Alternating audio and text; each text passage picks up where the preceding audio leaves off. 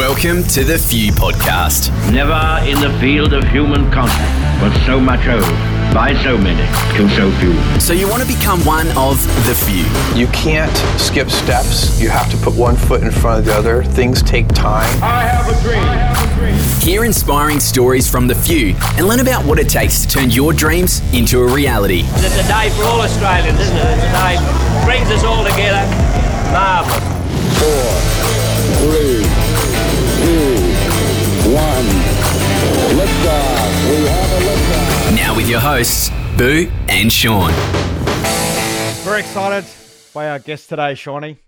I think in the world today, we're seeing a diversity, inclusion, polarization. Society is really trying to figure out what the hell is going on and what does normal look like in today's world. And today we've got Amna, Karra, Hassan has come in to talk to us about all sorts of things.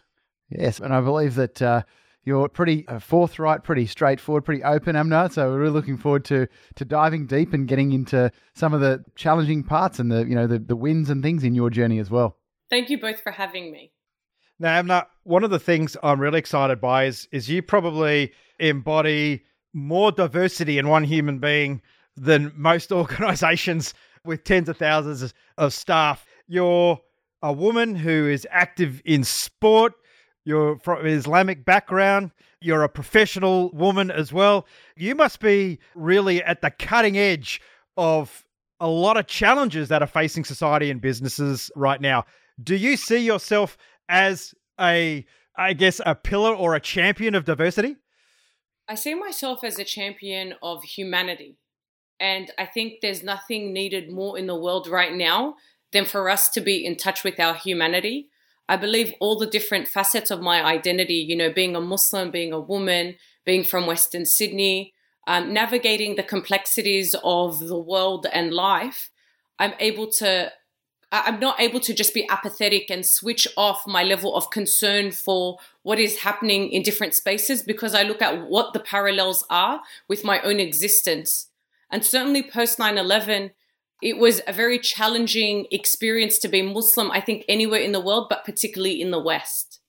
Yeah, I think one of the challenges that we're seeing right now, particularly with the digital world, is we're seeing a lot of connectivity. We're seeing a lot of insights into how many different cultures and societies live. And do you feel that there's maybe people are challenged or becoming disconnected with their identity? And the fact they're becoming disconnected with it means they're reinforcing what they believe they should be rather than just embracing everyone for being everything.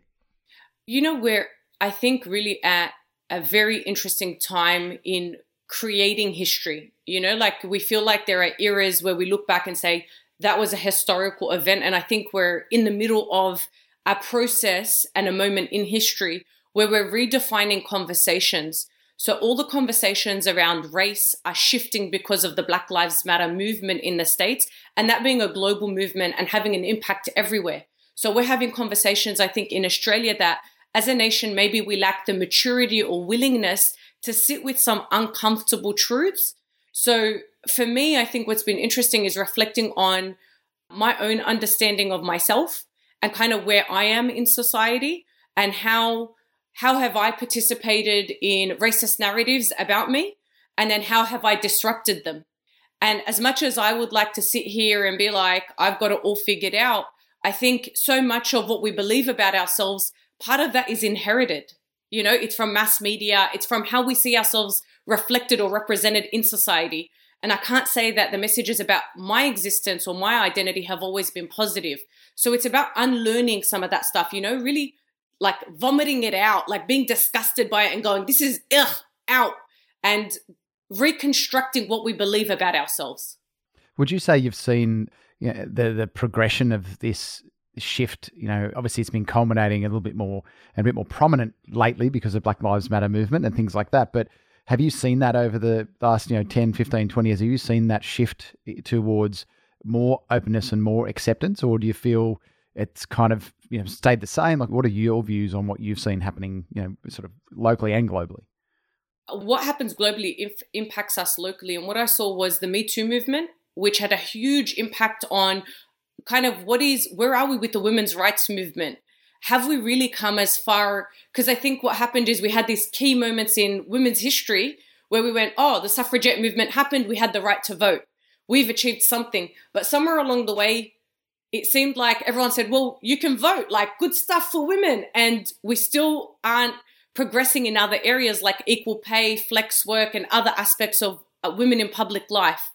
And then you see the same thing happening with the Black Lives Matter movement and its impact on race. And I just think more recently, in a very short time, there's been such a tipping point for, are we really as people in modern times, are we really as advanced, as sophisticated, as thoughtful human beings as we like to believe? Are our societies really at their peak?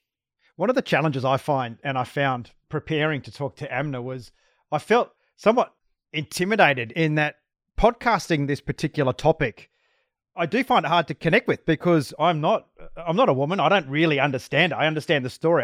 I don't, I'm of a Greek heritage, so maybe 30 years ago, there was some animosity and there was some pushback against the Greek and Italian migration for my family, but that's largely gone now. It's quite hard to connect with how challenging coming from a diverse background can be. What does it feel like? I mean, how can you explain to somebody what it feels like to be a woman who has to fight for equality in pay?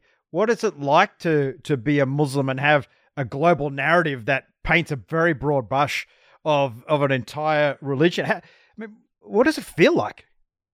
I have to tell you, my usual statement is I'm outraged.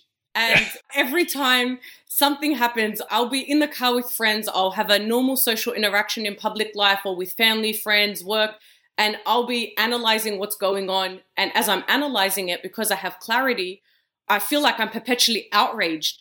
And, I have a really good friend who says to me, Amna, it's called blissful ignorance for a reason. But I have always refused to be someone who stays in that willfully ignorant space because I think there's nothing blissful about it. For me, what's been interesting is sitting with the sense of invisibility and visibility. So if I'm to give you an example, Boo, imagine what it was like for maybe your parents to be Greek and visibly Greek at a time that they were disliked just because of their migration experience, rejected by society, seen as other. So it's a very isolating experience, there's like a sense of humiliation and degradation that comes with that. So if we're to shift the example and I say to you, Boo, what would cause you to feel humiliated today? Would it be someone hocking up spit and spitting in your face? Would it be someone verbally insulting you? Would it be as simple as someone walking by you and ignoring your existence and you having a sense of, what is that about? It's hard to imagine something like that actually happening, that someone would treat you that way. When you speak like that, you think, wow, that would be horrendous. Like to feel that way would be very hard to get up and keep moving. I had a unique experience only a few years ago when I owned an aviation magazine, and there was a push and an announcement by Virgin and Qantas to achieve 50-50 on the flight deck, women and men. And we engaged 6 women in aviation as our ambassadors, and we launched that on social media. The aggressive response to that and the bullying and the language, we don't need tits on the flight deck. I've been a pilot for 20 years. I don't want some woman putting me out of a job. And I have a daughter who's 10 years old. And what really hit me was one comment I responded in quite detail on the social media platform. And I was like, look, I have a daughter, and I believe she should have the same rights as anyone else. What you've stated here is, I find incredibly offensive. And it took a week. And then he responded personally to an email and he goes, you know what, Bill, I thought about it. I've got 2 daughters. And when I think about what I said, he says, I'm disgusted in what I said. And I just got caught up in the moment and felt personally that I was going to lose my job. And when I saw that, I thought, how many other people don't even think about it, and just get completely caught up in their mob mentality. And particularly on social media, because you can effectively hide. You can hide behind the Facebook profile picture, you wouldn't actually go up to somebody in most cases and say that to their face. And that's part of the issue. Oh, absolutely. With that sort of thing too. And when you look, here we are talking to Amna. Amna doesn't look outraged. She's smiling, engaged, energetic. So how do you deal with it, Amna? How do you take that outrage and not become because obviously in any group, it doesn't matter whether you're these days, if you're a minority group or a majority group, wherever you are in the country, in the world, you might be a minority group in this continent, but you're a majority group somewhere else. So all of us, all of a sudden, you feel outraged, but you don't express outrage. Some people obviously choose that pathway. So how do you take that feeling and intensity and divert it into positivity? Well, I think there's space for both. I think there's space for outrage, and we've seen that with people protesting. We saw the outrage with the Me Too movement and telling the stories. And then there's also time for change. And I think I have always been a really practical person who'll go, right, what can I do right now? With the challenge that's in front of me, how can I navigate it? Now, do we always get it right? The answer is no. But I think having a commitment and an intention to do something, to create an impact, to make a difference, to change social constructs, to disrupt, that matters. And so for me, it's just about, some days I get tired. Of course, you get compassion fatigue, you get frustrated. And I think self-preservation and preventing burnout is very important. So I have a really good network of people. I surround myself with people who challenge me and who support me, even if they don't understand where I'm coming from. So I do things deliberately to ensure that I'm able to maintain that energetic, passionate person who can contribute something to society. So are you effectively saying that you're using the outrage as positive fuel to drive that ambition to actually make the change? Yeah, I was doing a keynote once and I told an audience of bankers, no less. They said, "Oh, what drives you?" And I said, "My anger. I'm angry at so many things." And I could just see, it was mostly middle-class white men. They were horrified. They were probably like, "What the hell is she saying?" But, that's the truth. That's my truth, that I do take my anger and my outrage and the things that disgust me and say, well, if I feel this way and I leave it, am I better than the person who's apathetic? It's just trying to understand, if we believe that change begins with us and every single one of us, starting within ourselves and then within our families, then within our community, then with our society more broadly, we can all have an individual impact. Complementing that, though, I do believe that we need systemic change. And the bigger challenge for me, there's a part of my brain that really enjoys complex problem solving and knowing that I might not ever find the solution. So I'm constantly challenged. So for me, thinking about, well, what are the structures or systems that exist that perpetuate oppression, injustice, violence, and how can I chip away at something in order that in 10 years or 20 years or 30 years, another woman or another Muslim or another person can walk this path and know that someone generations before or decades before contributed something for them to stand on. You're taking on some pretty big emotions there. You're taking on fear, insecurity, and coming at it with a systems approach is really fascinating. I'm fascinated by, and I think you deserve a lot of kudos for, is you pretty much founded a women's AFL team. Is that right? Yeah. Where did that... What bit of problem solving equaled that solution? It came out of anger as well. So I drive past my local parks. Like there's a long road that has multiple parks on that one strip. And I just remember growing up and going, there are never any goals. And I wasn't interested in soccer, nor was I good at sport. I wasn't interested. I had 2 left feet. I'd much rather buy books. But it was the idea that surely some girls in my local community would love to be playing footy. I see these boys, I see their parents out. Why hasn't someone started something for girls? And then as I got older, it was also this increasing frustration around how mainstream media was representing Muslim women. So you would always see an image of a Saudi woman or an Afghani woman overseas in a different society with different governance, but somehow that was a reflection on me being in Australia and being a Muslim. And they're talking about burqa bans in Australia. And I'm just like, what the F? This is so not a reflection of who I am. Yeah. And so starting footy was a mixture of both of those experiences around gender and representation. And the reason I chose AFL is because even though I was born and raised in Australia, I'd never heard of it. And I thought, what is more uniquely Aussie than Aussie rules? And so it was really about disrupting identity politics. And it seems bizarre to me now, like I was 21 at the time, but because I grew up post 9/11, I was in high school, and then we were navigating race relations in Australia with Cronulla riots and the case with the Scaff boys, the rape case. So much was happening around representation of Muslim and Middle Eastern people. So I really felt the effects, and I was constantly asking myself, how will I defy the narrative in mainstream Australia that says being me is not Aussie? That it's not possible for all my identities to coexist with being Australian. And so Aussie Rules was a way of saying, well, I'm going to use sport as an international language that people can connect to disrupt that idea and claim my space. So that's an incredible, I suppose, foresight and things of a 21-year-old to be, feeling what you're feeling, but also be able to say, look, I want to do something much bigger than me and something that's going to have an impact bigger than me. Now, surely there's other people that are in similar situations to you. It doesn't necessarily have to be a religious belief or a country of origin or anything like that. If people are feeling what you're feeling in that sense of outrage towards something, a situation or an environment they're involved in, or something that they believe is a form of injustice, what tips or guidance could you potentially provide to get them to maybe step forward a little bit? Because the more people we can get to grab hold of this and actually start to run with it, it's going to make the impact, exponential over time. And so what sort of tips or things could you give somebody else who's maybe not chosen to make an actual active, or do an act of some kind that actually is about moving forward, and they're kind of stuck in that outrage and fear?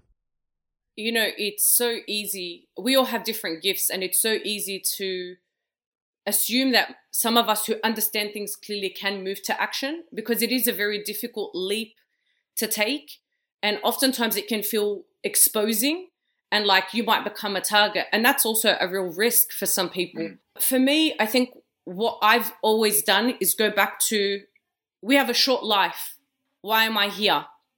And because, and this might be a bit different, but this is where my faith interacts with those decisions. So if I'm to stand before God on the day of judgment, and he's to ask me what I did with my gifts and my talents, the things that I was blessed with, would I be proud? Do I feel prepared to stand in front of God and be accountable in that way? And so for someone who's not of faith, I would say, what keeps you accountable? Who are you accountable to? Do you want to see our leaders be accountable? And so if we want to see people in power accountable, we also have to have a personal sense of accountability. So sit with your conviction, reflect on your values, and ask yourself, why am I here? What is my purpose in this life?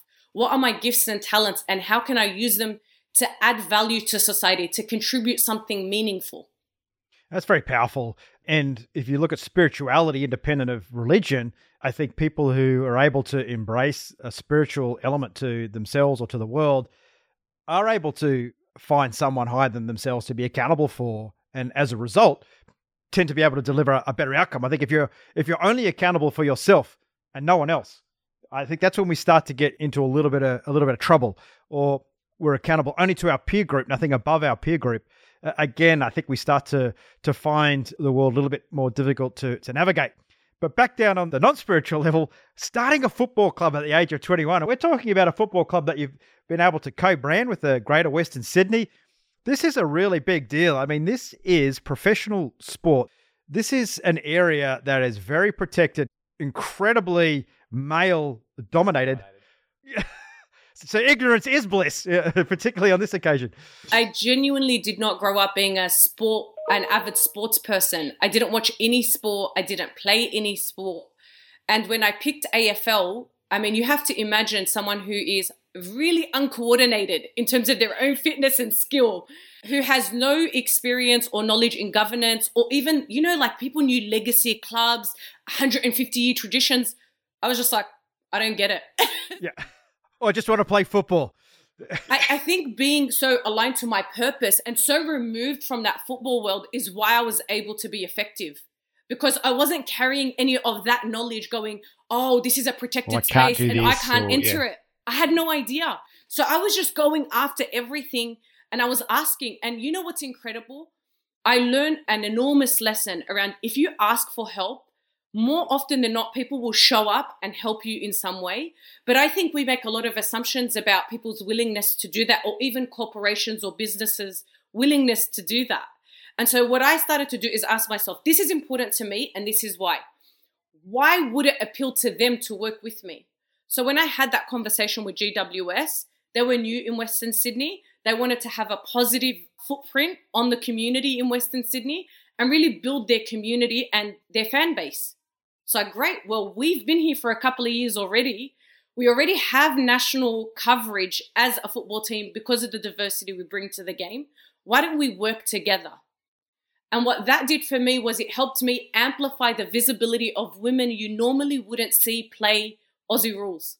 So I felt really proud of the fact that we were still able to achieve what I had set out to achieve, which is Muslim women are not what you paint them out to be. This is who we are.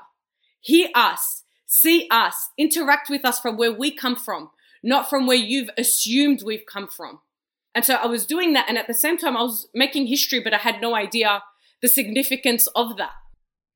It's interesting if we look back at the intrinsic motivators for you creating a life purpose and then fulfilling it. And for us, there's only a few people that do that. And I think a lot of people struggle to find that. And that moment in time when you connect with the purpose. And for you, you said it was around 9/11. Was that something that you were in the moment when it happened? Or was there anything else that motivated you or set you on this path? Or for you, was that the pivotal event? Look, I think even earlier than 9/11, I would say when I was a child, like primary school, I had an experience where my friend Shelley, we were playing in school, Anglo kid, myself, and she said to me, "Oh, where are you from?" And I was really confused by the question because I was born and raised here. I'd never been overseas and I didn't wear hijab at the time. And I said to her, like, I'm from here. What do you mean? And she was like, no, like, where are you from? Because you look different. You know, like she was basically saying to me, like, I'm white and you're olive skinned. And I really want to emphasize here, this is like innocent kids in a playground having kids talk. Yeah, they've got no filter at that age, right? No filter. That was the first moment that I felt offended and I wanted to cry, you know, and I didn't understand why, and I didn't understand her question. And I said to her, oh, my parents came from Lebanon. And she said, yeah, so you're Lebanese. And I was like, no, I'm Australian. And then I was confused. I was like, am I stupid? Like maybe I am Lebanese and I don't know. So I went and I asked my mum, Mum, am I Lebanese or am I Australian? And my mum said, you're Australian. And I think it was from that age that I had an awareness of things because of experiences like that. And also things I'd heard at home, you know, like my dad, he was very fearful. And my mum had also experienced racism. So they were very fearful about letting us out. So we didn't have that normal childhood where you go to your friends' birthday parties because they were always like, what if something happens to you? They always wanted to keep us safe. And so I was very conscious as a child, especially being the eldest, that there's a level of distrust, that something doesn't feel okay for them. And I didn't necessarily take it on, but I was watching. And kids are observant, you know, even when I interact with my nephews who are both 7, they blow my mind because they have this ability to just see things and sometimes give you the most candid answers. So I think we all have that inclination as children to just see things for what they are. I think it's only when we get older that we kind of package stories around what that is. At that time, though, when you were, I don't know, 7, 8, when that happened, was that when you felt I'm going to be a positive force for change here? Or was that an organic process? Because obviously you are putting yourself out there now. You are taking risks. You are talking about subjects and topics that can be polarizing. And there are people that have a very different opinion to you, unfortunately, and that exists. So when did you decide that I'm willing to take on this risk and I'm willing to put myself out there and be one of the few people who is going to drive change? You know, I think you have all those small experiences You know, they kind of become the things that help you build your armor and your skills and your talents and your awareness. So I had all these little experiences, but I know in that moment as a 7-year-old, I had this defining feeling inside. And it was this, I reject what you're saying. It was this internal defiance. I think once that happened, every time moving forward through primary and high school, something would happen, a conversation would take place, even around Cronulla riots. I didn't want to shrink myself. I was like, I'm standing tall. I'm pulling my shoulders out. I'm standing with a straight spine, and I'm standing in the face of that racism. There's no way I'm going to hide myself or withdraw from society. So I think there were all those moments, and that sense of defiance, it just built up in me. So by the time I was in uni, I just wasn't taking anybody's shit. Like, I was firing, you know, and when I started the football team and I developed a physical strength to me, because I'd never been an athlete, there was something even that made me feel even stronger, even more capable. Like, if it came down to it and someone tried to come at me, I think I'd tackle them. Yeah. Right? So it wasn't just like a psychological strength. It was like even a physical strength now. And that's what I've loved about football, that it's helped me understand that all the gender inequality I try to disrupt is also disrupted by our presence playing football as women. One thing that I actually lived in Cronulla when the riots occurred.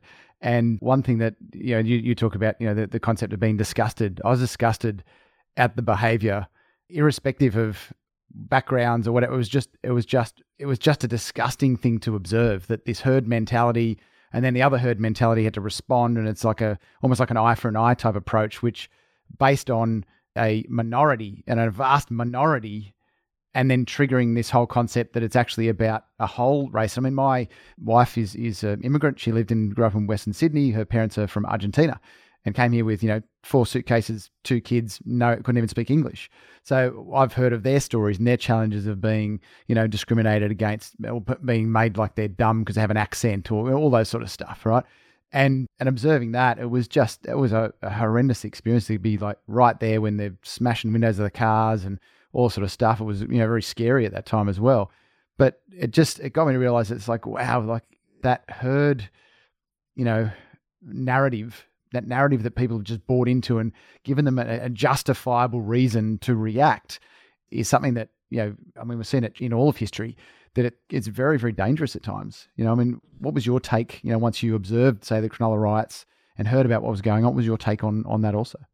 At the time, I was, I think, about 15 years old. And when Cronulla riots happened, I remember talking to my friends in the playground about it. I went on later to do a trek in Papua New Guinea with Scott Morrison and Jihad Dib, who brought young people from Cronulla and Western Sydney together to trek and kind of have this experience of talking about the things that we don't like to talk about in society, like race. And I just remember thinking, this did not come out of nowhere. And I still believe that, things like Cronulla riots manifesting in society really speak to the undercurrent in Australia around race. We may not talk about it every day. We might not want to address it. We might even want to deny that we have a problem with racism in this country. But it wasn't just the Cronulla riots that informs that opinion. Fast forward to a couple of years ago, the Adam Goodes booing saga was another overt example, something tipped over, and we started to see the ugly face. And I think in both situations, racism sits under the surface. So it's there.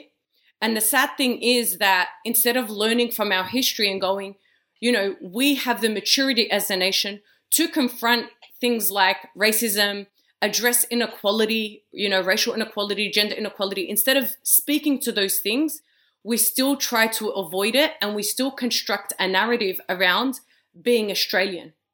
And Australian is, I guess, when you say Australian, it's almost humanity. We're humans. And humans, one of the challenges, I think, where we're probably not being well served at this point in time is the leadership generally, globally, is feeding negativity, is feeding polarization. I think most people, and I lived in Afghanistan between Afghanistan and Dubai for nearly 3 years. And for me, that was an incredible experience because that's fully immersive in another culture. And one thing it teaches you, particularly during that period post-Afghan war, most people just want to get on with their lives. Most people want a job, want to be able their kids to play on the street and just be alive and be happy.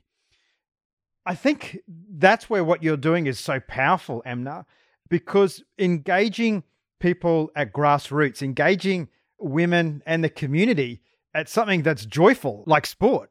But what I'm still trying to grasp with here and to understand how you do it is how you take outrage, but deliver such a positive message with it. I mean, you're a very happy person. You're obviously smiling all the you time. You caught me on a good day, boo. You've obviously, do you go through a process which is this cognitive where you go, okay, I'm really unhappy with that, but I know if I hold on to that though, I'm not going to get the same outcome or result if I just change my thinking a little bit here and deal with it a different way. Do you have to go through a process to take that negative thought and then positively deliver an outcome from it? I think I've had a number of approaches. One is I believe in allowing ourselves to experience all our emotions. And to sit here and tell you that, I mean, I am naturally, I think, wired to be optimistic, to look for joy, because in my life, there's been a lot of painful experiences that I've had to navigate. And I think we have a choice whether we sit in the pain and the misery or we process that pain and misery and try and shift and take the lessons from that pain. And I definitely, as a young person, had to navigate a lot of complexity and trauma and loss. And I think that teaches you a lot about life. So for me, being the way I am, having this disposition of optimism and trying to contribute something positive so that when people interact with me, I leave them better than when they met me, that's a choice. And I think we all have that choice to make. In saying that, sometimes when you're in that trauma or pain state, you're not your best self to be able to do that. So in that situation, I think accessing a level of care, having no shame or stigma around getting psychological support. I still think in society, we have stigma around mental health. Having open and honest conversations, I think social media has changed the game for people to talk about things like mental health, which was once taboo. So, there's a number of things that are important, and self-preservation. So knowing if, for example, something is tipping me, if I'm hitting that point of outrage, or, for example, Black Lives Matter, was I engaged in the conversation and what was happening? Me too. Was I engaged? Yes. But did I watch anything that was violent and going to traumatize me? Did I watch that guy go into the mosques in Christchurch and commit that mass terrorist attack? No. I have a hard line. I don't need to watch that very graphic, violent stuff. It's not good for my mental health and well-being. And I would really discourage people from doing that. I think we don't have parameters anymore. Yeah, we feed a beast. Yeah. Yeah. With clearly with what you've done, you've created we never create, I suppose, success or progress or an impact solely on our own. How important is your inner circle of people around you to support you to be able to do what it is you've actually done and going to do in the future? I definitely am a believer in allyship and building a strong network. I believe that every fight for a type of justice or for the betterment of society or to create good, there is probably someone who is thinking and feeling the same way as you. So for me, finding those people has always been important. And I think it's really enabled me to be more effective. And authenticity, how important has that been in your journey in terms of your unfiltered self? Oh, goodness. Maybe get in trouble a few times. But I have gotten in trouble many times. My former boss, I worked at the Australian Federal Police, and my former team leader, Jeanette, God bless her, we were from complete opposite walks of life in terms of age, lived experience, cultural experience. And she'd often say to me, Amna, perhaps you shouldn't say that. I don't want you to get fired. So she could filter it for you, yeah. She would actually say to me, maybe there's a better way we can go about that, because if you say it like this, you're not going to have the desired outcome. So maybe we can either reword it or maybe, and also, this is incredible. Jeanette, as a white woman, used her white privilege in a way to enable others. So, when I was working there, she had 3 decades experience on me. She and I would discuss when is it best for me to speak and when is it best for her to speak. When do we use our influence, our position of power to be the voice that comes to the table to advocate for something? And I think it taught me something around allyship with people from all walks of life and understanding power. And influence. You nailed influence. You started to understand the people of influence that you can utilize to fulfill your purpose. And I think people that are too unfiltered and polarizing fail to influence. And I see this a lot with frustration and people that work in middle management or in large organizations or in life. They feel voiceless, but at the same time, they feel that just expressing their voice and their opinion means everyone's just going to accept it. I think there's two elements to influence. The influence piece, which comes from that positive intent, but then there's a piece where influence is actually manipulation. And what I loved, when you said before, Amna, was about the fact that you did it through aligning yourself with other people that are would imagine they're on the common path, the common set of values, and a common belief in the actual mission or the goal that you're looking to achieve. So let's talk, Amna, about the journey. I think let's keep it with humanity. I think humanity in general believes that everything, should come easily, and people who are successful are lucky. And don't get me wrong, there's always a degree of luck. But with you fulfilling your purpose, when do you think you've achieved it? Ever? Do you think it's something that has an end? No, I don't think it has an end date. I think it's a lifelong journey and commitment. And as long as I'm on that path and renewing my intention on that path and, just taking myself to account and sitting every so often and going, well, what have I achieved and where am I now and where am I going? Am I aligned? I think that's the most important thing. And I ask myself with every board I've ever sat on, my employment opportunities, my volunteer work, in whatever capacity I choose to serve, I always ask myself, am I aligned? Am I purposeful? Am I doing this just so people look at me and go, oh, wow, look at her. She's so influential. She's so this, she's so that. If it's about status, then I'm only harming myself. Will I have a massive Instagram audience? Maybe. Will I be well known? Maybe. But will I feel fulfilled? No. So for me, it's about just looking inwards. And that brings us back to that question of success, Sean. Success in the social media Instagram world is a Bugatti, a Ferrari, a big hotel, gold taps in the fancy bedroom, 5-star restaurants or whatever, the good side, not the backside. But how do you define success, Amna? It's that culture, that Instagram, and not just Instagram, all this social media culture, all it's doing is reinforcing capitalist ideas that if I have, I am successful. And that's not success. I often think that people I know who are poor or struggling have more gratitude and joy and meaning in their life than people who have amassed all the wealth in the world. And I think that has so much to do with perspective. So what do we value?